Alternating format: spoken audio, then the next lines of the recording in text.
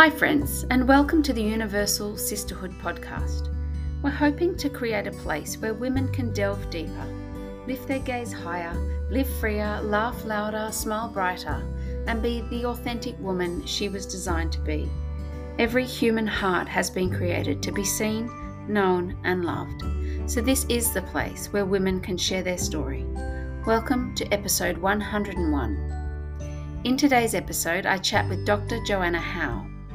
She is a professor of law at the University of Adelaide. She has a Doctor of Philosophy in Law from Oxford University, where she studied as a Rhodes Scholar. She is a wife and mother, and she is an advocate for women. Joanna believes wholeheartedly that women deserve better than being fed the lie that careers and babies are incompatible and that abortion is healthcare. She has reached over 3 million Australians through her viral videos. She is a refreshing voice that is not only speaking truth boldly, but she speaks with conviction, intelligence, and compassion. I'll put all the links to Joanna's initiatives in the show notes. I encourage you, follow her, champion her in her mission to change hearts and minds. If you enjoyed this episode, please consider sharing it with a friend. Also, one more reminder, the tribe booking for the Arise retreat is in the show notes. If you haven't booked your place yet, it is almost full. Get your spot. I cannot wait to meet you. Have a lovely day. Welcome to the podcast, Joanna. Before we dive into the conversation, I would love for you to tell the listeners who you are and what your life looks like right now. Oh, well, thank you. Yes, it's great to be here. I am a mum of 5 and I live in Adelaide. I've got pretty young kids, aged between 3 and 12. So it's pretty hectic at home. I'm married to a wonderful man, James, who is still my best friend after, I think it's almost 15 years of marriage. And I work at the University of Adelaide as a professor of law. And on the side, although this has become a pretty much bigger than a side hustle, I advocate for a more humane approach on the issue of abortion. So I've been pretty active on social media and just launched my own website, and I'm really trying to start a national conversation on that issue. Fantastic. That's amazing. Have you always been into the issues of abortion and pro-life? Look, I haven't been. I was actually pro-choice for most of teenage years and into the first couple of years at university. I was at university studying law and a card-carrying feminist, and just really believed that women needed abortion if they were going to be able to reach the same heights of career success that men are able to, because they're not unencumbered by reproductive capacity. And so I just assumed abortion was necessary and fundamental to that. I was pretty ambitious myself. And so, well, if men don't have to have babies, then why do women have to have them? We should have a right to not have them. And so I was 21 and I was driving in a car with a friend, and he challenged me on the issue of abortion. It came up and he asked me some questions that I really couldn't answer very well. Questions like, what's inside a mother's uterus during pregnancy? Like, if it's not a human being, what is it? And if it is a human being, then under what circumstances could you ever kill a human being and it be okay? And these questions were quite tough. And although I had assumed I was on really safe ground, and I actually got quite annoyed at him for asking me questions because he was a man and he shouldn't be talking about abortion. That's what I thought. The questions did stir something in me, and it led me to investigate and research the issue. And it was from there that I realised that every abortion kills a human being and that it's not the best thing for women. There's a lot of data that it really harms and hurts women. And so, I sort of went on a long journey after that, but it's actually only more recently that I've spoken out about it and felt the confidence to do so. Wow. How was that internally? How was that reconciling with your staunch feminist beliefs, or, this passion that you had for women's rights, and then realising, hang on a minute, this is actually not doing women a service, this abortion on demand? Look, I think when I first realized that abortion was wrong, that was a personal position that I came to, and it made me very aware that I could never have an abortion myself.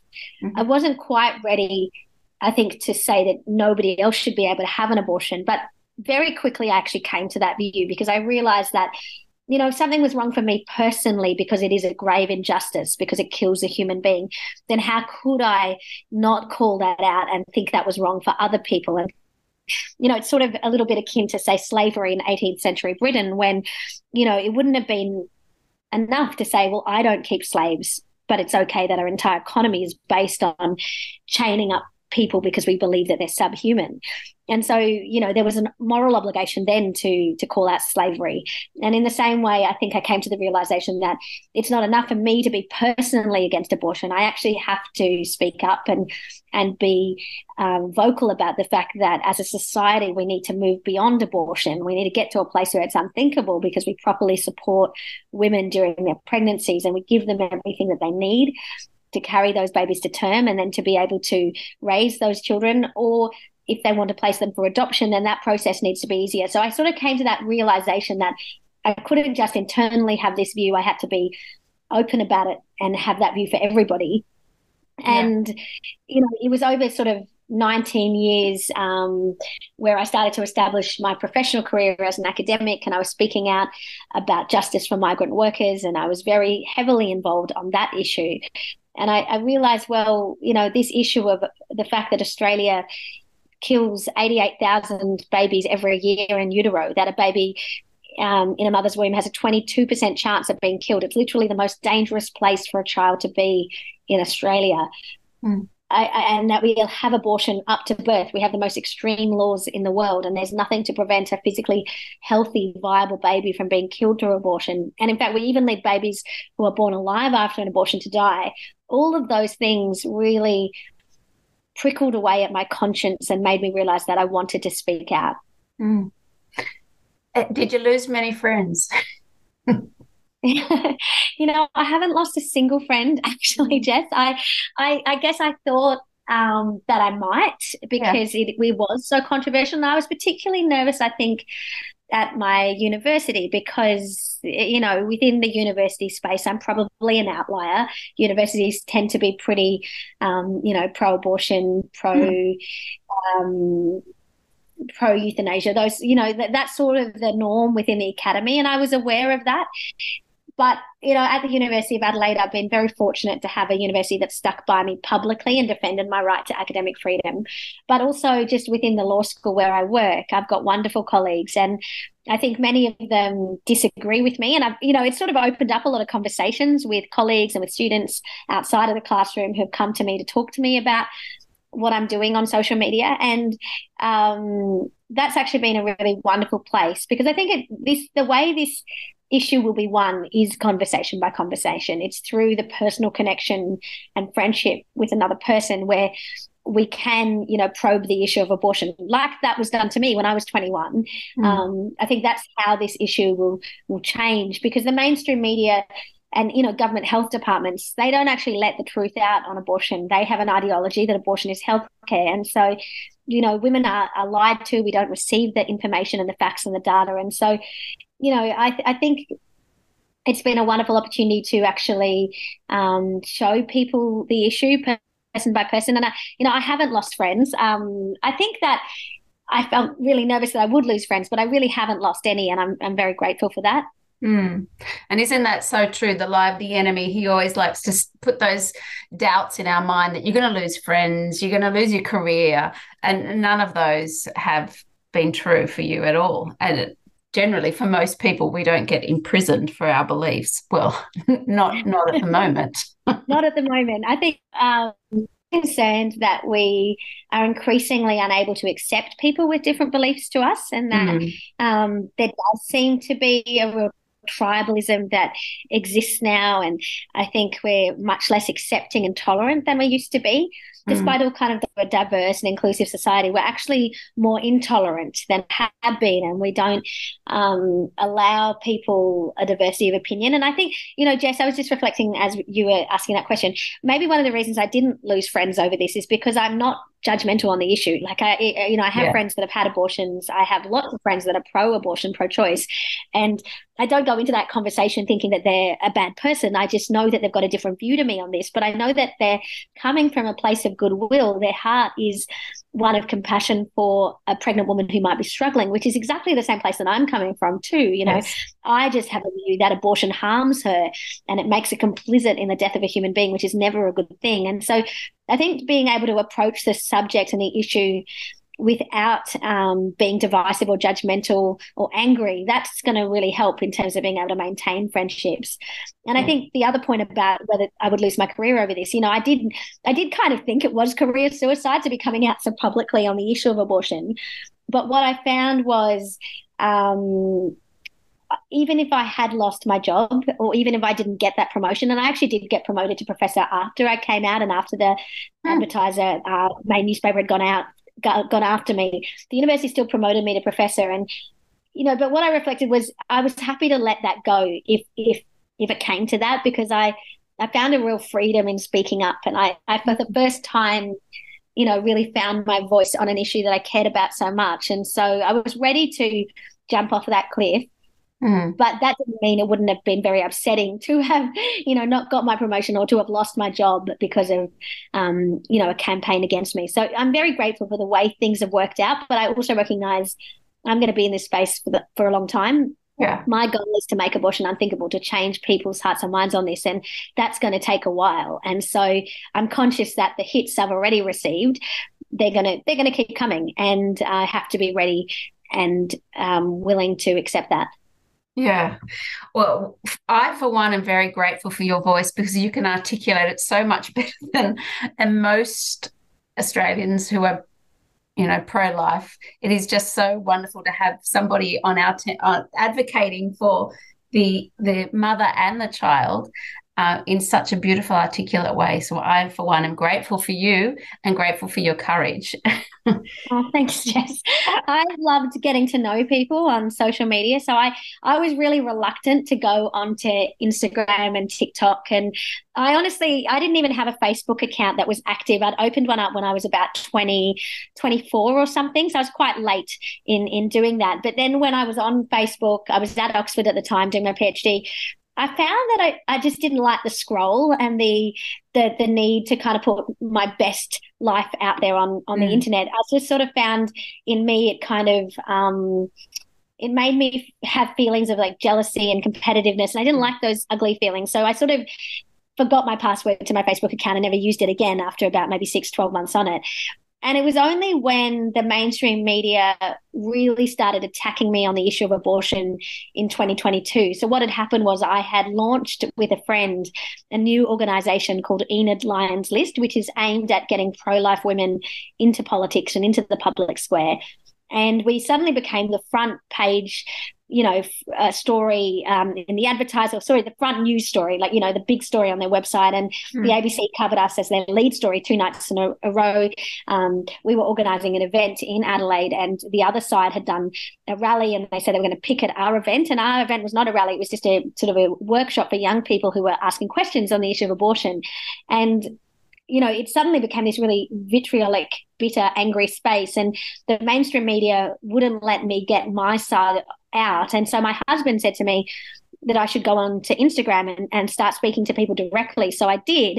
I was very nervous about it because I didn't want to, expose myself on social media and have those feelings of competitiveness, jealousy, ugliness sort of come up again for me. But I think what was different this time was it was a really purposeful desire on social media. And I think I'd also matured and grown because I'm 40 now, and it's different. I sort of recognize that we all put our best foot forward on social media, but that's not real life, and it's just one facet of life. And so I think I was more self-actualized in going onto it. But what I've loved about it is, getting to know people, connecting with people I never would have met, and building this community of people that want more for women than abortion. And so that's just been the most amazing thing. That's fantastic. kudos to your husband who suggested it. I imagine that is a little prompting from the Holy Spirit. Well, it was amazing because he had been starting to build his business on social media about 6 months prior. So he's a furniture designer, and he had been doing this thing where he was trying to post very regularly to social media. And at the time, I was actually a little bit judgy, and I was sort of like, well, why are you wasting all your time on social media? You're not going to make any sales from this. It's useless. But then something I observed is as he went on social media, his business started to skyrocket, and he got too busy, and there were so many commissions for his furniture, and people were finding out about him. He had one real video on TikTok that went to, nearly 500,000 people. Like, it just seemed to be giving him all this momentum. I still didn't think it was for me, but when I was getting shut down and censored on the abortion issue by the mainstream media, when he said you should go on Instagram and speak to people directly, there was just this little niggling of, wow, well, I've already seen the fruits of it for him. Maybe this is what I'm meant to do. And Jess, I don't talk about my faith that much publicly because I want to make it clear that I'm not against abortion because I'm a person of faith. I'm against abortion because it kills a human being and it's a human rights issue. But I am someone who has a faith, and it's important to me. And a couple of years ago, as my kids were getting a little bit older, I could sort of sense that I was coming into a new season in my life, and I did start very intentionally praying and reflecting on, well, what is the next thing for me to do with my work. And I think once Australia legislated abortion up to birth in every state and territory, that was when it was a crystallizing moment for me. I realized this is what I want to speak into. This is the issue of grave injustice that I want to call out and be involved in. Yeah. I mean, it's unfathomable what our children are living through, or are going to live into. That is the norm, that you can choose to kill your children once they're born, choose to decide when you're going to end your own life. I was watching a movie last night with my husband, and it was so unnerving. It was I do not recommend it, so I'm not even going to say the title of the movie, but I just found the guy that he won Best Actor a few years ago, I think it was, or this year, I don't know. But that's the only reason why. My husband said, this is meant to be a good movie. Let's watch it.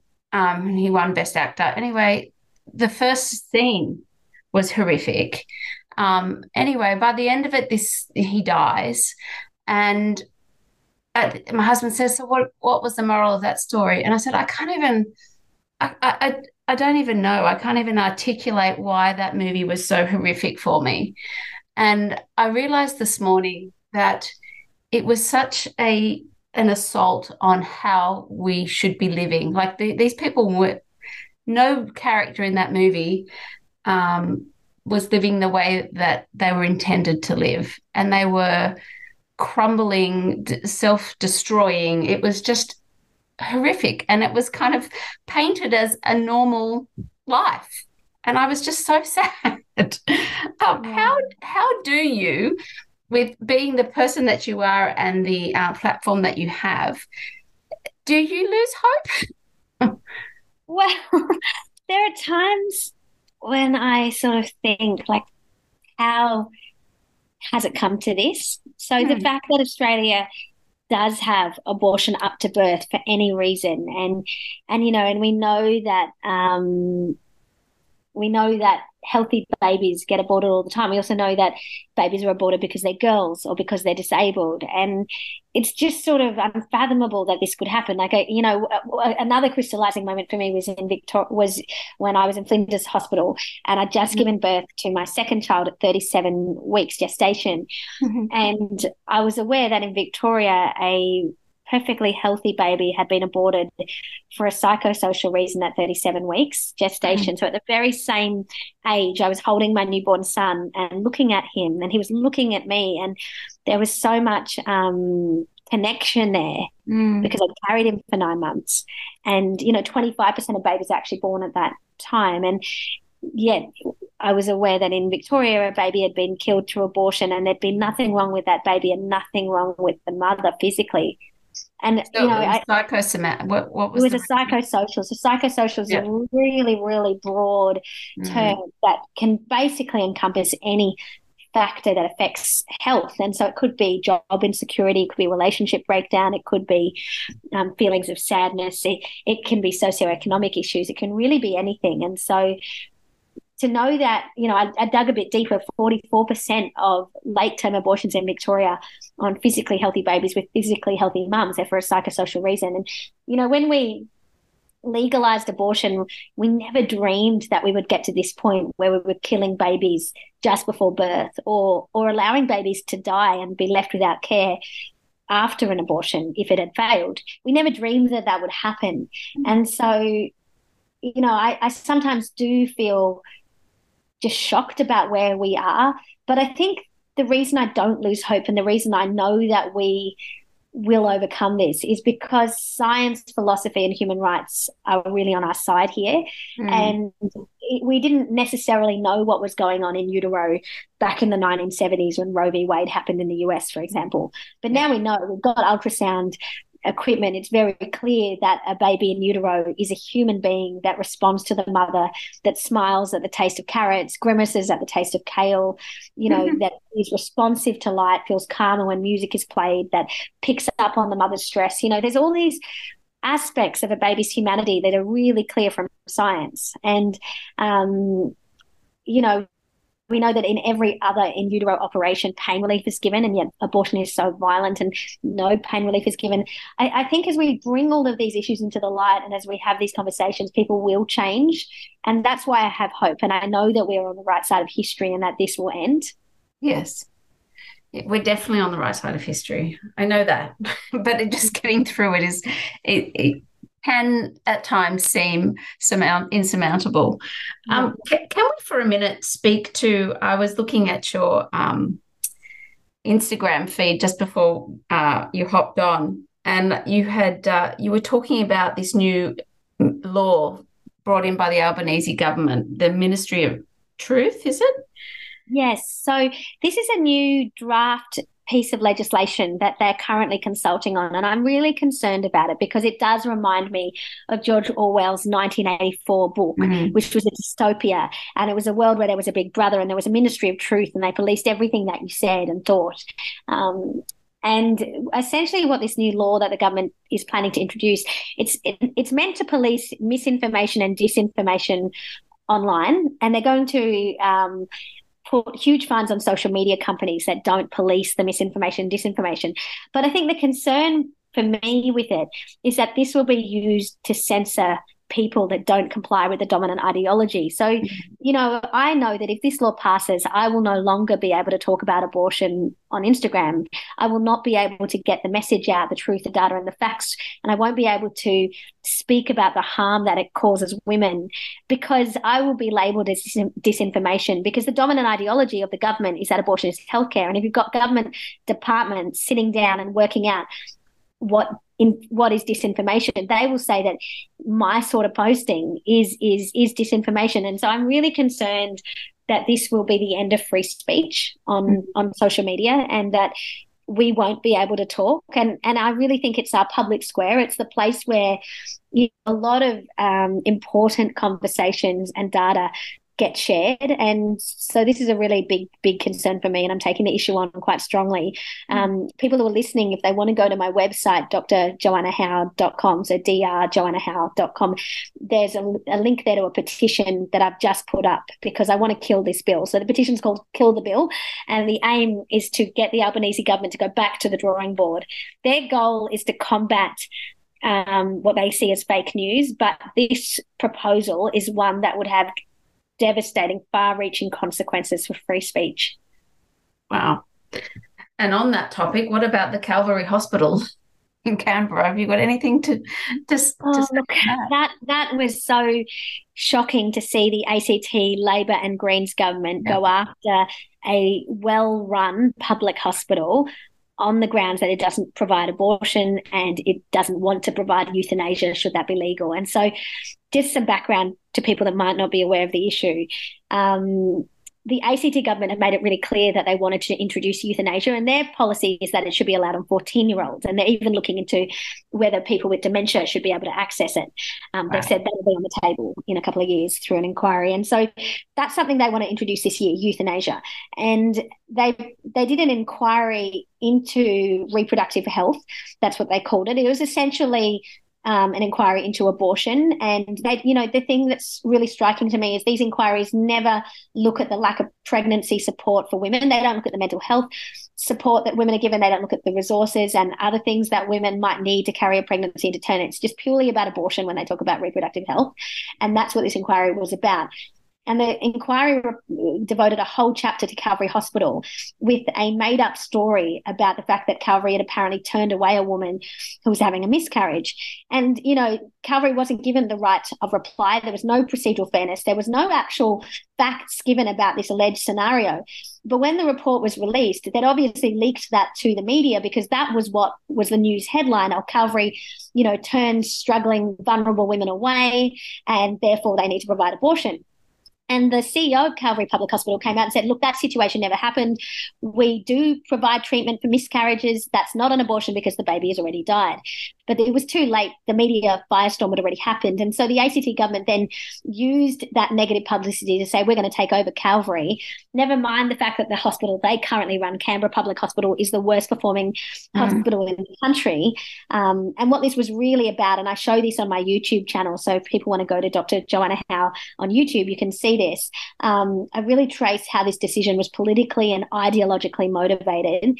And, what's really devastating to me is that it's just done. It's done and dusted. And they've taken over this hospital, and now there'll be no freedom of conscience and freedom of religion for the doctors and nurses and midwives who work in that hospital. Yeah, and that's the first of many. Yeah. I saw a friend of mine sent me a beautiful clip from Father Tony Percy. I don't know whether you saw it. Yes. Yeah. He received a text message from a male nurse from Calvary Hospital. Did you see that?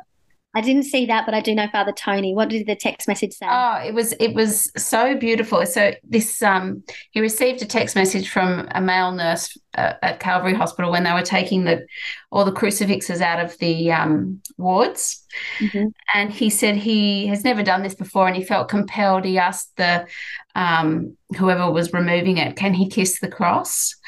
And he said that he kissed the cross, and it reminded him of kissing his grandfather goodbye when he died. And he said he'd never had such emotion, and he realized, that the crucifix and suffering is so much a part of our identity and our makeup, and you just can't remove it. Like by removing structures, is trying to remove it from us, but it's innate in us. And I just thought it was so beautiful that he could sense that. And we're trying so hard to eradicate suffering in our world that we're clawing at anything we can and removing physical structures when really it's still inside us. You can't remove that.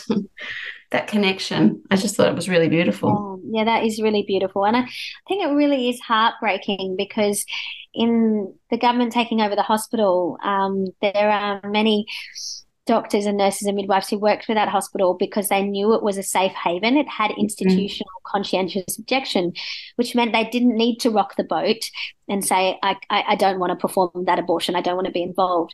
They were covered by that institutional conscientious objection, which meant it was a safe place for them to work. And I'm really concerned that we're heading down a path where we won't be able to have Christian and Catholic doctors, nurses and midwives in this country because we are now defining healthcare to be a thing where we intentionally kill human beings. And a lot of health professionals never went into that profession for that purpose. They went into it to save lives and to respond to health and to restore health. They didn't do it to intentionally kill a human being. And so I'm very concerned about what the Calvary precedent sets for us in Australia.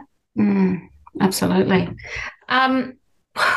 What can we do? What's something practical, something that we can do as women of Australia who really want to have women upheld? What's something we can do?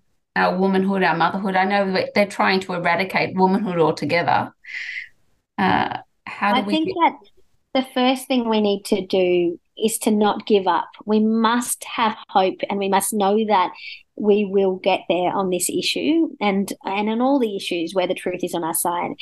And in order to get there, we each have our part to play. So some of us have a really, really vocal public role to play. And I actually feel called to that. I feel that I am called to speak about this in the public domain. You know, I did my PhD at Oxford.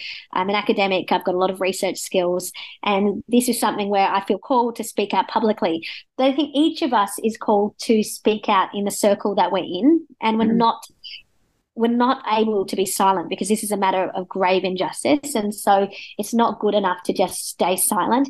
But I think we have to find ways to bring it up, to talk about it, to prickle the consciousness of people and to think about how our own gifts and talents might be used for this issue. So, you know, Hannah More, she was a poet in 18th century Britain when slavery was legal, and she was part of the dinner party set, very affluent, but she realized that she couldn't stay silent on the issue of slavery. So she wrote a poem, and that poem had far-reaching implications. It prickled the conscience of the British people, and it really helped them to see what slavery was for the first time. So I think each of us has our own suite of gifts, and we're all called to lean into them for this issue. Part of that means we must educate ourselves, because you can't use your gifts to call out abortion if you don't really understand why abortion is wrong. So I think that part of what I'm trying to do is to get people to join the movement, to follow me, and to get tapped into pro-life groups in their particular state and territory. So, you know, for those of you who are listening, I am on Instagram, Facebook, TikTok, and YouTube, and it's at Dr. Joanna Howe on everything other than Facebook, which is at Dr. Joanna Howe Official. And you can go to my website at drjoannahowe.com. And there, you know, you can sign up to my mailing list. And my goal is to educate the movement, to release the data and the facts that we're not receiving from the mainstream media and from the government. And through that education, we will get activated and we'll get passionate, and we will be able to turn this around. Yeah, that's amazing. Thank you. I will put all your links in the show notes. So if anyone wants to find Joanna, I will pop them in the show notes, and you will find her quite easily, and you can join those mailing lists and look at what she's doing and sign the petitions and find your voice. Joanna, you must be the youngest looking, I know this is totally off topic, the youngest looking 40-year-old I've ever seen. I thought she was so much younger than that. Well, I don't know. I think I've always looked young. So that's just something that I've had. And most people would be like, oh, poor you, like as in teasing me about it. But the reality was, when I was in my late 20s and early 30s, I'd go to these academic professional conferences, and everyone would just think I was an undergraduate uni student, not a lecturer or a senior lecturer. And I found it really hard looking so young. But now I must admit, Jess, that I'm 40. I'm actually quite pleased. Well done, you. When I saw your first I saw your first video, and I thought, oh, she must be a uni student. And then someone said, oh, no, she's got children. And then I said, what? And then somebody said, she's a professor. Oh, my goodness, how old is this child? That's so funny. You're beautifully youthful. So thank you. I think the kids definitely keep me young. And I think I've always just had a kind of a playful, fun nature, in that, you know, I sort of am always up for a laugh, and that's just sort of something that's me, you know, like and even on the issue of abortion, I do try not to, it's a super serious topic, right? Like we're literally talking about the biggest human rights issue in our country and in our world today. It's the leading cause of death. But I also think that if I just get really grave about it, that's not going to engage anyone. So part of my approach and style is to try and tap into kind of that thing that young people have, which is this sort of charism and gifting and just being free and uninhibited and fun, and you know, so that's something I'm just trying to lean into, I guess, as part of this conversation on abortion. Yeah, well, it's definitely helpful, and it's working, and it's captivating. So well done. I know you're very, very busy, and I know you have to go, but before we finish the conversation, I would love for you to tell the listeners something that has brought you joy this week. Oh, that's an interesting question. Let me think. I know it takes catches people off guard because you think, oh, joy. Okay. Oh, I've got something. Well, I just went to my. I have a really busy day today, Jess. I'm doing this podcast interview with you. I also am going on Sky News in a little while to talk about the Albanese bill on misinformation. And I launched my website today, and I was also doing some of my other uni work as well. And so it's just been a massive day.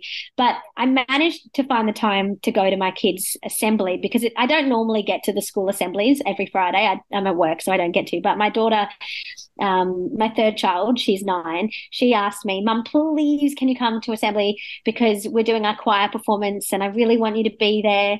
And and she even said to me, Mum, don't say you're going to be there and not be there. And that made me feel very guilty because I thought, oh gosh, have I done that before?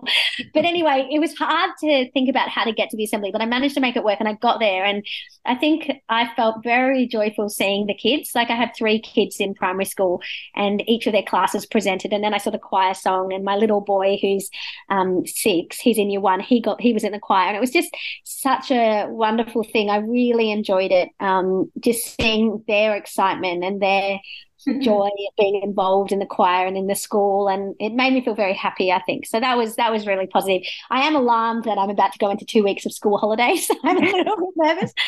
I'm just so unbelievably outnumbered on the home front because there's 5 of them and 1 of me, and my husband will probably the days I'll probably do most of the looking after them. I'm a bit nervous about that, but it was joyful to see their little faces and so excited at school. Okay, so going into week 2, mid-holidays, it's been raining for a week. Just keep thinking of that moment of seeing their joyful faces in the choir.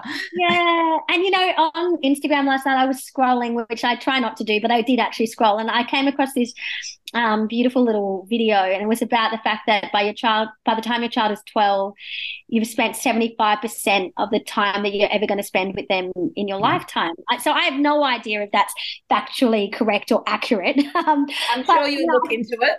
Yeah, but I took it at face value and I just thought, wow, my oldest is 12, my youngest is 3.5. This is it. These are the golden years where I have the most time I'm ever going to have with them. And I shouldn't, whinge and grump about the fact that the house is always such a mess and they're so untidy and just all those things that get you down sometimes. I just, when I saw that, I thought, well, I've really got to treasure this time. As cliche as it is, I really have to treasure it. I know it's you think it's so cliche, but it happens so quickly. So hold on to those little moments of choir singing and at assembly.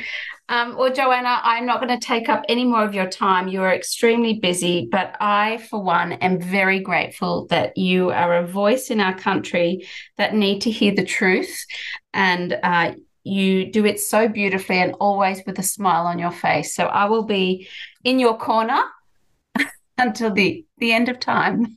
Well, thank you, Jess. It's been so wonderful to be here on the show and to have this time to chat.